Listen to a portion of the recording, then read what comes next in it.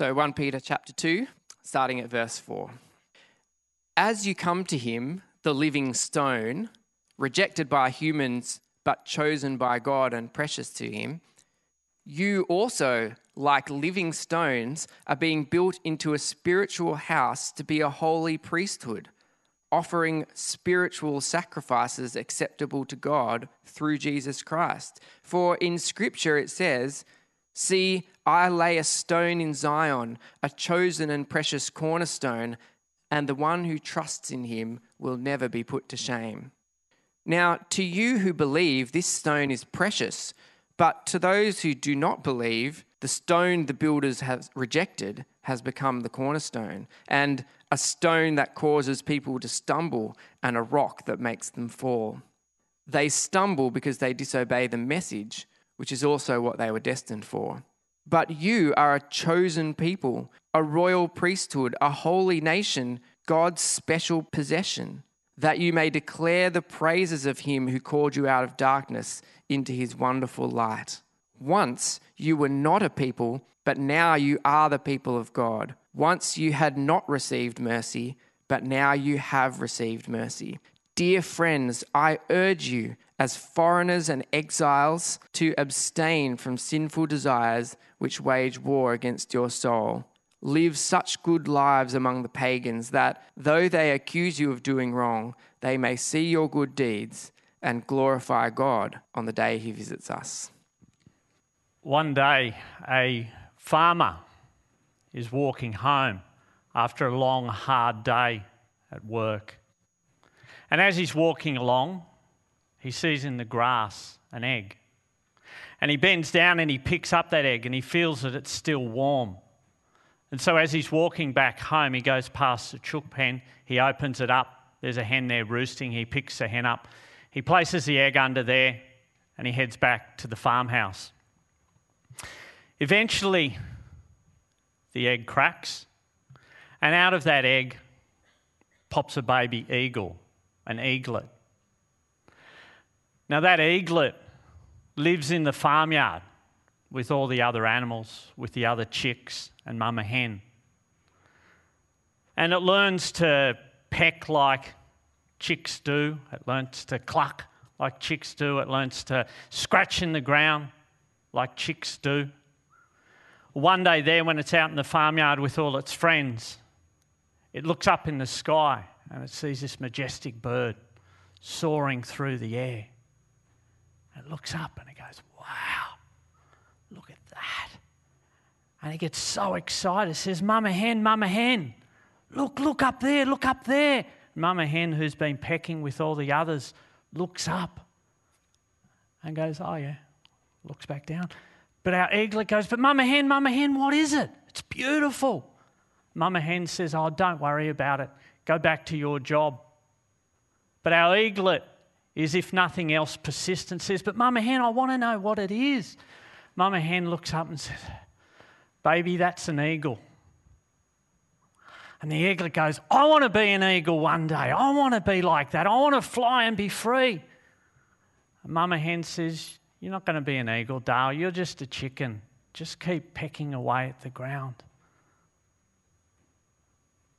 With that, Mama hen goes back to pecking at the ground. The eaglet looks up and it sees this bird soaring in the air and he thinks, "Wow, what would it be like to be like that? How wonderful would it?" And then he looks around at all of his friends all pecking in the ground and Mama hen pecking in the ground. He looks back up and he wonders what it'd be like. He looks back down and he starts pecking at the ground. Our little baby eaglet unfortunately lived and died as a chicken because that's what he thought he was, because that's what other people had told him he was. Identity. Who are you? One of the most profound questions that any of us have to answer across our lives. And I can tell you as a psychologist that the answer to that question is pivotal in your journey as a human being on this earth. Because it's from that identity that your behaviour will be shaped, that your dreams, your aspirations, your goals, those things you count dear will ultimately flow from. And given that it's such a pivotal question, I think it's wonderful this morning that we have a good God who loves us dearly, and he will not speak into that space. And so today, God will, if we have ears to hear it and hearts that long to hear it, he will speak into that space, and he will tell us of an identity that's far beyond our imagining, so much better than any of us could have ever imagined and dreamt. So given that that's where we're going, how about we pray to our God and then we'll jump into the Bible. Father God, we all pray that you will still our minds this morning. You will open our hearts and you'll help us to be receptive to what you have to tell us today. Father, for me, I pray that the words of my mouth and the meditations of my heart will be pleasing to you. O Lord, our rock and our Redeemer, we pray to you. Amen. Amen. So we are continuing in the book of 1 Peter this morning. Just to remind you of the context of the book of 1 Peter, Peter is writing to a number of churches who are, let's say, struggling. Let's say they're oppressed. Let's say they're experiencing open hostility. But he's already reminded them that they have a number of identities, that they are a chosen people. He's reminded them they're exiles, that they're holy people, that they're cleansed people, that they are a ransomed people, and they're a people born again. One of the things that Peter's wanted to tell them from the start is that they have a living hope in Christ. He didn't start by saying to them, look, you need to behave this way, you need to do this, you need to do that. He said, remember you have a living hope in Christ. You have a risen Saviour, not a dead God. And because you have a risen Saviour, then you have an inheritance that cannot be touched. Thomas spoke about it this morning. It will never be tarnished, never be taken away. So remember your living hope. That was his starting point. He said, you're a new people. You have a new family. You have this hope that's untouchable. So no matter what's happening in your world, no matter what's happening in your community, and no matter what's happening in your family, rest in that knowledge that you have that hope. And I think one of the things that Peter's wanting to do is to make a very strong point that who we are is about what Christ has done on our behalf. Because whilst he's writing to those churches, he's writing to you and me today. And he's writing to you out there. And so what I'm wanting to do, because I think that's what it is who we are is about what Christ has done on our behalf. That's where our identity comes from. And so today, as we pull apart this passage, I'm hoping to do three relatively simple things. One is I want to talk about what is man's building project when we look at these verses. Secondly, what is God's building project and what's our identity from that? And then lastly, how does this new identity that we are given shape our behaviour as we live in this world? So if you have your Bibles open or your phones open, let's dive in and have a look from verse 4. So verse 4 and 5, as you come to him, the living stone, rejected by humans but chosen by God and precious to him, you also, like living stones, are being built up into a spiritual house, to be a holy priesthood, offering spiritual sacrifices acceptable to God through Jesus Christ. So notice here that Peter's talking about two distinct building projects. That's the metaphor he's going to use this morning. So we have man's building project, and then we have God's building project. What's the verb that they choose that Peter chooses to use for man's building project? It's reject. But what's the verb used for God's building project? To choose. So already we see man and God at opposition to one another. Reject or choose. And from these verses, what are they rejecting or choosing? Well, they are choosing the stone. Now, the stone is Jesus. And what is the stone? The stone is precious to God. And what's the building project that God's on about? Well, it's building a spiritual house. God is on about building a spiritual house, his church, his people. And that was what Jesus said when he wandered the earth. He said, I will build my church. And that's what he went about doing in his ministry. And that's what continues even to today. But let's take a moment to have a look more closely at man's building project. Now let's remember in that day, the Jews had rejected Jesus.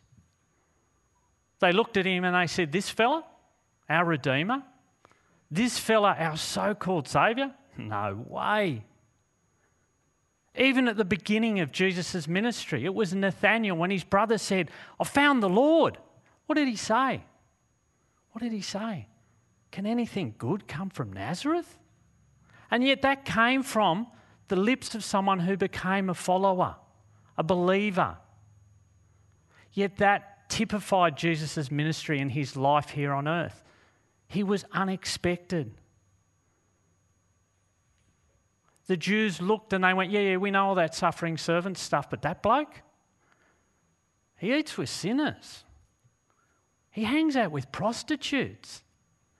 He doesn't even wash his hands before he eats. We're not going to accept him as our Saviour.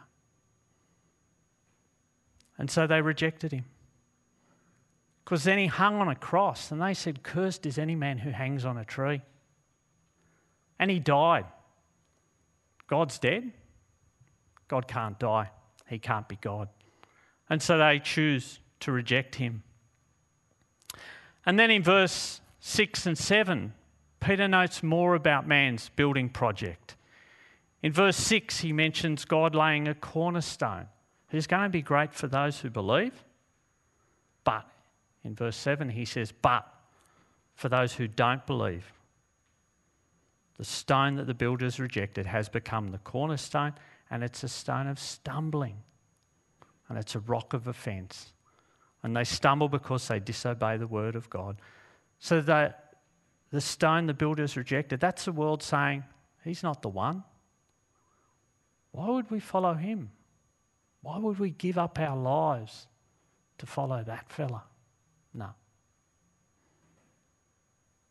And have you ever, I don't know about you, I was a builder's labourer for a little while. I wasn't really good at it, as you can see from my physique. But even I know. So what have they done? They've rejected the stone, but they've left it sitting in the building site. They keep tripping over it. If you're on a building site, you don't leave stuff lying around, you move it. But they kept tripping over Jesus because it's inevitable that he keeps being part of this world. Because he's the king of this world. And so they stumble and they fall. And why do they stumble? Why do they stumble? Well, Peter tells us. They stumble because they refuse to submit to the word. Had they believed the word in their heart, even the Old Testament, they would have had eyes to see who Jesus was, but they refuse to. They reject, they refuse. That's the world saying, I'm not accepting this gospel of grace, this good news. As Christians, we should see the Bible and God's word as the most beautiful thing ever. We should treasure it dearly. But our world doesn't. They say, oh yeah, we've got a family Bible. It's sitting on the shelf somewhere. I think it's got some dust. Or our friends and our family who don't believe, who go, oh, that's nice for you. You believe. I'm glad you found something nice to believe in, but I'm okay, thanks. That's people refusing to submit to the word. That's people rejecting him and building their own identity in their own strengths and their own capabilities. I want to share a story of a fellow by the name of Alfred Nobel, as an example of someone who ascribed to man's building project. He was a Swedish chemist, and he was a very smart fella. He owned over 300 patents, and he's very well known for inventing dynamite. He also invented gelignite, and he also invented torpedoes. He enjoyed blowing things up, seemingly. One morning, and he was a very rich man. He had a fortune of over $400 million. One morning, he opened up the newspaper and he went to the obituary section and he read an obituary that was written for him. And it went along these lines. Alfred Nobel, the inventor of dynamite, who died yesterday, devised a way for more people to die, for more people to be killed in a war than ever before, and he died a very rich man. That was his obituary. They'd made a mistake in the newspaper. His brother had died a week before and they were meant to write the obituary about him, but they wrote it about Alfred Nobel. Now, the newspaper was embarrassed, but Alfred, this had a tremendous impact on his life. He realised this was his identity and how he was going to be remembered. And so as a result, he applied his hundreds of millions of dollars to changing his identity. And he set up the Nobel Institute. And that's where the Nobel Peace Prize comes from, because he wanted to try and reward individuals who fostered peace. Alfred has this lovely quote. It's very quotable. Every person ought to have the chance to correct their epitaph in midstream and write a new one. That's a lovely quote, I think.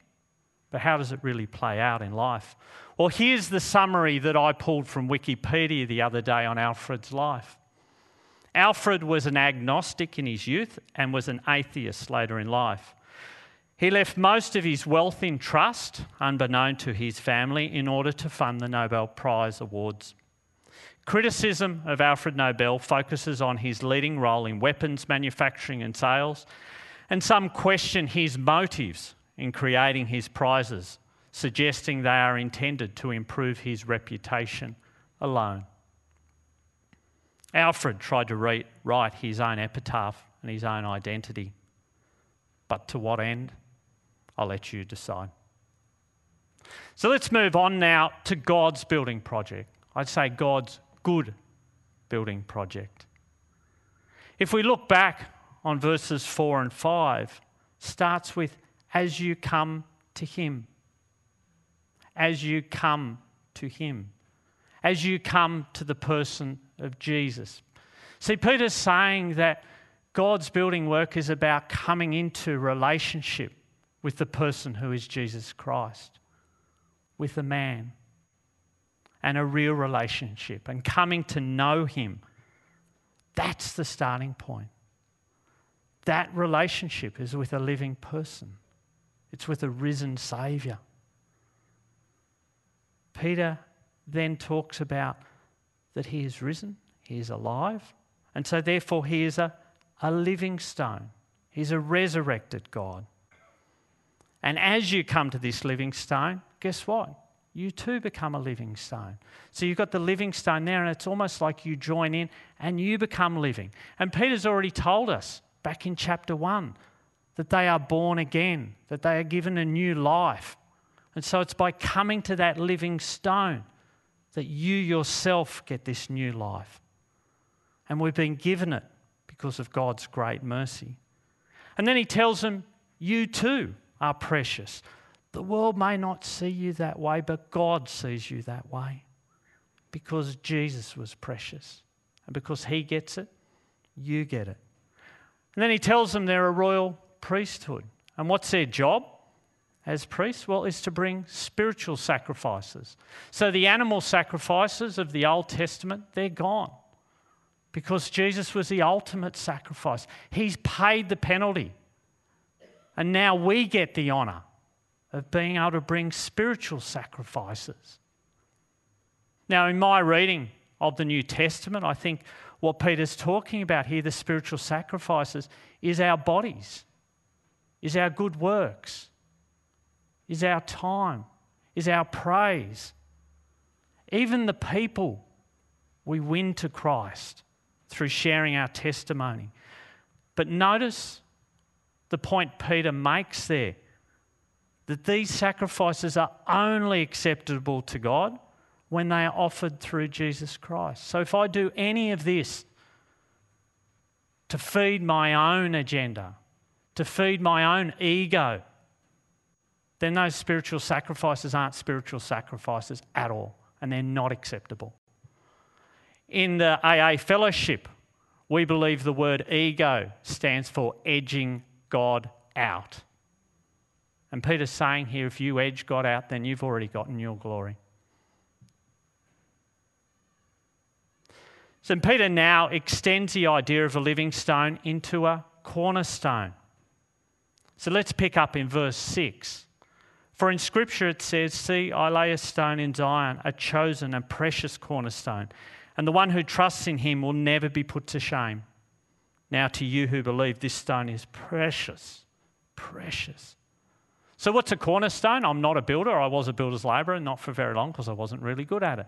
But Scotty here would tell you that a cornerstone is like a plumb line. Yeah, it's this firm foundation that's square, that if you lay it well, then everything you lay around it, the building will be strong. The building will be firm. And so what Peter's saying is, he is your cornerstone. You build everything around that, you will have a firm foundation. Now let's think of Peter's audience for a minute. There are people who are in the minority. There are people who are scattered. There are people who are suffering. They're maligned. They're laughed at. They're ridiculed. They're abused. They're hated. They're demeaned. They're discredited. They're shamed. And as they see that, they don't have Facebook and all the connections we have. They're starting to go, well, no one loves this Jesus like we love this Jesus. No one loves God like we love God. Maybe we've got it wrong because we're being rejected. And Peter says, no. Remember, Jesus was rejected. And in fact, if you are rejected, then that's proof that you've been elected. If you're not being rejected, maybe you need to think. So what he's saying to them is it's not about your shame. In fact, that's an honour to be rejected because Jesus was rejected and Jesus was precious to God. So you are precious to God. You are part of this spiritual building project. And now Peter builds on that identity of the living stone as we look in verse 9 onwards. But you are a chosen people, a royal priesthood, a holy nation, God's special possession, that you may declare the praises of him who called you out of darkness into his wonderful light. Once you were not a people, but now you are the people of God. Once you had not received mercy, but now you have received mercy. A chosen race, a royal priesthood, a holy nation, a people for his own possession. That's us. That's us.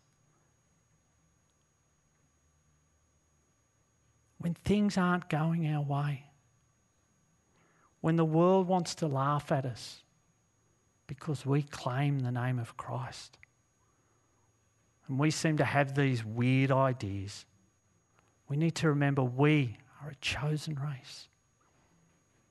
We are a royal priesthood. We are a holy nation. And we belong to God. We are precious in his sight.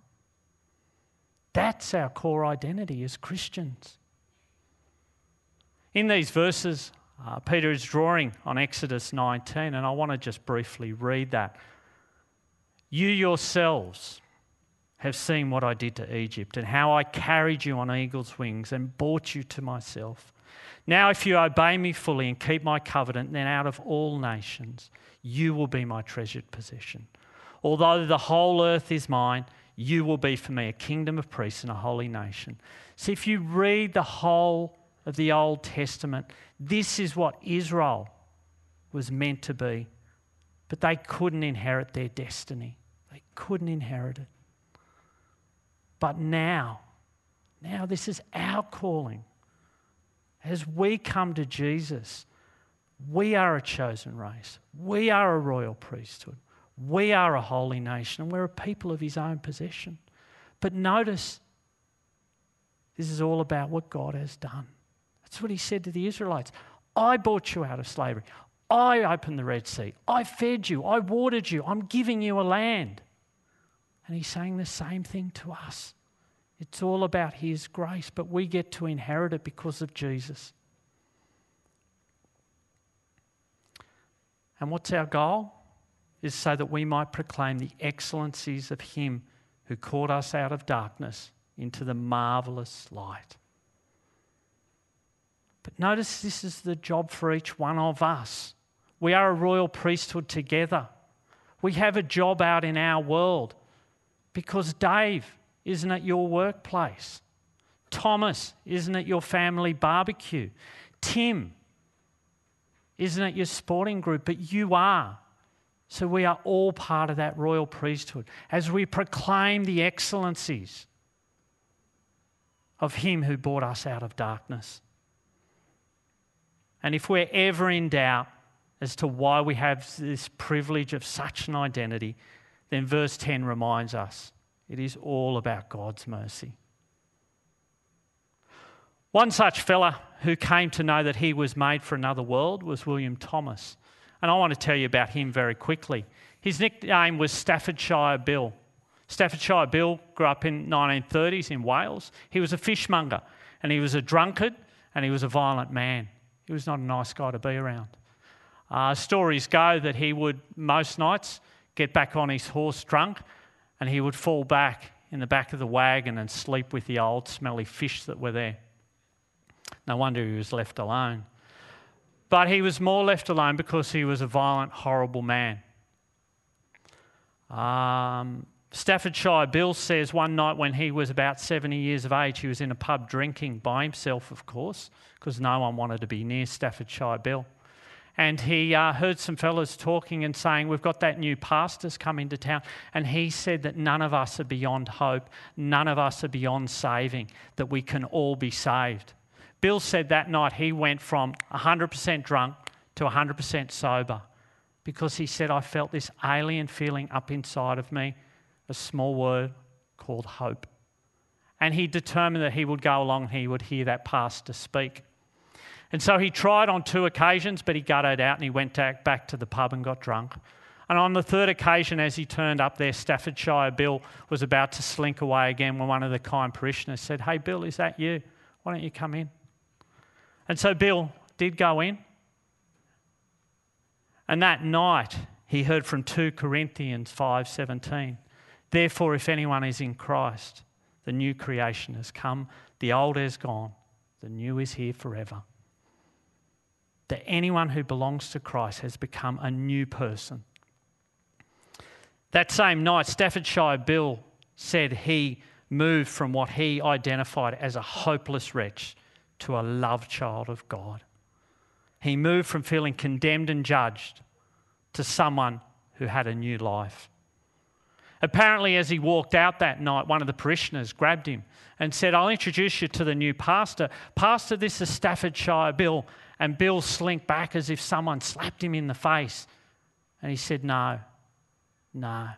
He said, that's a bad name for a bad old man. My name is William Taylor. I am a loved child of God. I wish I could say to you that in the next 3 years, Bill started up a wonderful institute. But he didn't.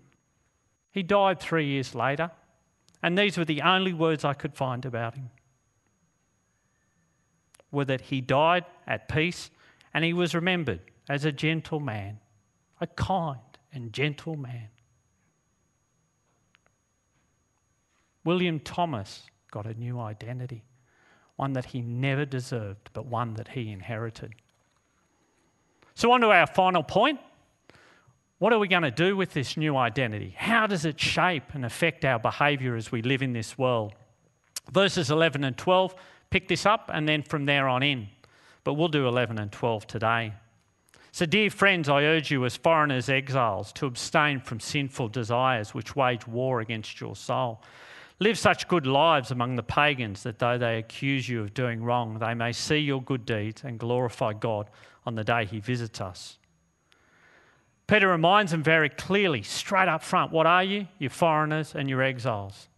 Don't get too comfy. This is a beautiful world, living here on the Central Coast. Great day at the beach, lovely cup of coffee, nice game of football, good conversations with people you love. They are things that are to be enjoyed, but don't get too comfy, is what Peter's saying. Because if you get too comfy and you start to say, well, maybe I need to talk like they talk. Maybe I need to watch what they watch. Maybe I need to. Did God really mean this? Before too long, you start to water down your identity and you become a resident. You are no longer an exile and you lose your identity. And he's saying, don't do that. We need to see things differently, brothers and sisters. We need to see how we spend our time, how we spend our money, how we see sexuality, how we see gender roles. We are different and we must be different. And he's saying, don't lose that difference, because that's the danger, is that you assimilate. Now, Peter now tells them, how should they live? Well, he starts by telling them, abstain from the passions of the flesh.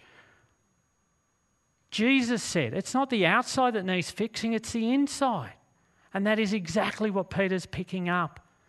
And if nothing else, across the last 25 years as a psychologist working with people who are trying to change unwanted behaviours, I can tell you, it's in here that the decision gets made to behave a certain way, to do certain things, because it's the lies in my heart and in my mind that start me down that bad road, where I think, will it really matter if I do this or that? Or, did God really want me? Surely that's something that was just cultural and I can be like this. That's my heart and my mind starting to lie to me. And if I head down that path, it won't be too long before my hands follow. So how are they to do it? They are to focus on their identity. Everything that Peter's told them, that's their launching pad, with Jesus as their cornerstone, and that's our launching pad. As our heart and our mind goes after the kingdom, as we firmly fix our feet in the gospel and these promises and this identity, we will be important for the world, because we'll be different. Because do you know what? The things other people chase after and get joy about, and that's how they fill their life, we don't need that, because our life is already full. And so when the inevitable challenges of this world happen, when your family gets sick, when you don't get the job you want, when you don't earn the money that you want, that others are getting, and they're chasing after these things, you don't need to chase after them, because you've already got your inheritance that no one can ever take away. That's what Peter's saying to them. Remember those identities, and then you will live differently. And let's look at it, the pages of this Bible. What did these people do? This small band of churches, they basically changed the world. They changed the Roman Empire and then beyond. And how? By living countercultural lives, right in the midst of other people. They didn't start a gated community and say, well, let's lock ourselves away from everybody. They lived in the midst of it all. And Christians have done that for centuries since. Whenever war broke out, whenever famine broke out, whenever pestilence broke out, who was there? It was the Christians who helped, who stood alongside of people. And they helped non-Christians. And people said, you Christians even help other people. Why do you do that? Non-believers. And we went, well, that's what our Saviour did, so that's what we've got to do. And that goes right through to today. In 2006, I saw a statistic that 60% of NGOs affiliated with the United Nations are Christian. And then there's something about the way those Christian organisations operate. And I've got a quote up here from Elizabeth Ferris from Red Cross, where she said Christian NGOs are active in virtually every country in the world. While Jewish and Islamic NGOs primarily serve members of their own religious communities, Christian organisations tend to have a more global outreach to assist those in need, regardless of their religious affiliations. We are called to live distinct lives right in the middle of things. God called us to be a people, his people, and we are to be a light to the nations. Other people should notice and go, oh, that's what your God's like. Wow, that's how your God loved you. Wow, that should be a light to the nations. C.S. Lewis said it more eloquently than I think I ever will. And that's probably a little bit small, that font, I apologise. If you read history, you will find that the Christians who did most for the present world were just those who thought most of the next. The apostles themselves who set on foot the conversion of the Roman Empire, the great men who built up the Middle Ages, the English evangelicals who abolished the slave trade, all left their mark on earth precisely because their minds were occupied with heaven. It is since Christians have largely ceased to think of the other world, then they have become so ineffective in this. Aim at heaven and you'll get earth thrown in. Aim at earth and you'll get neither. Remember where our inheritance is. So today I believe we have a couple of questions to answer. Whose building project will you be part of? Will you be like the eagle, so shaped by others and their views and their voices and their opinions of you that you'll be absolutely immobilised in this world, unable to embrace the identity that Christ is calling you to? Or will you be like Alfred Nobel, which was me at one stage in my life, so proud and arrogant and so sure of your own strength and your own capabilities that you're going to build it yourself no matter what? Or will you be like William Thomas? Will you know and feel that you don't belong here? And will you be keen and eager to accept the identity that Christ has waiting for you? If you have not made that decision to be like William Thomas, then I implore you, if you've come along here today, have a yarn to the person you came with. I'm here afterwards. Dave's around. I see Darren here. If you're online and you haven't made that decision, again, can I implore you, send us an email, connect with someone so that you can think this through.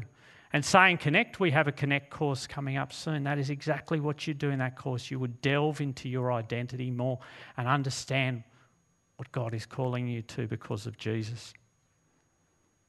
And if you have accepted this identity, then remind yourself constantly of your identity. Remind each other of our identities, even when we don't feel like it. We are a royal priesthood.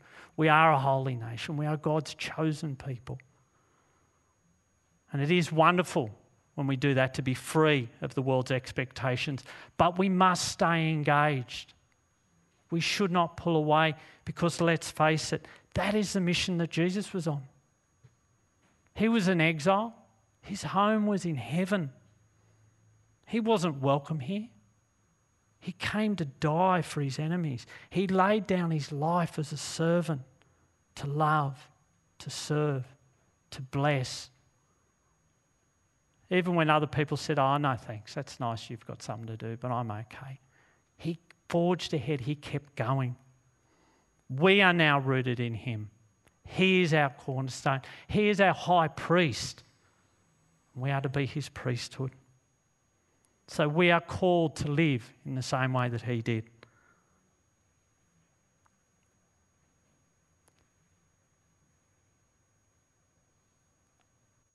I pray that for each one of us, we can constantly remind ourselves of that identity and we can feel that call to be part of his royal priesthood. But brothers and sisters, we should never forget that it is because of God's great mercy we are given this position.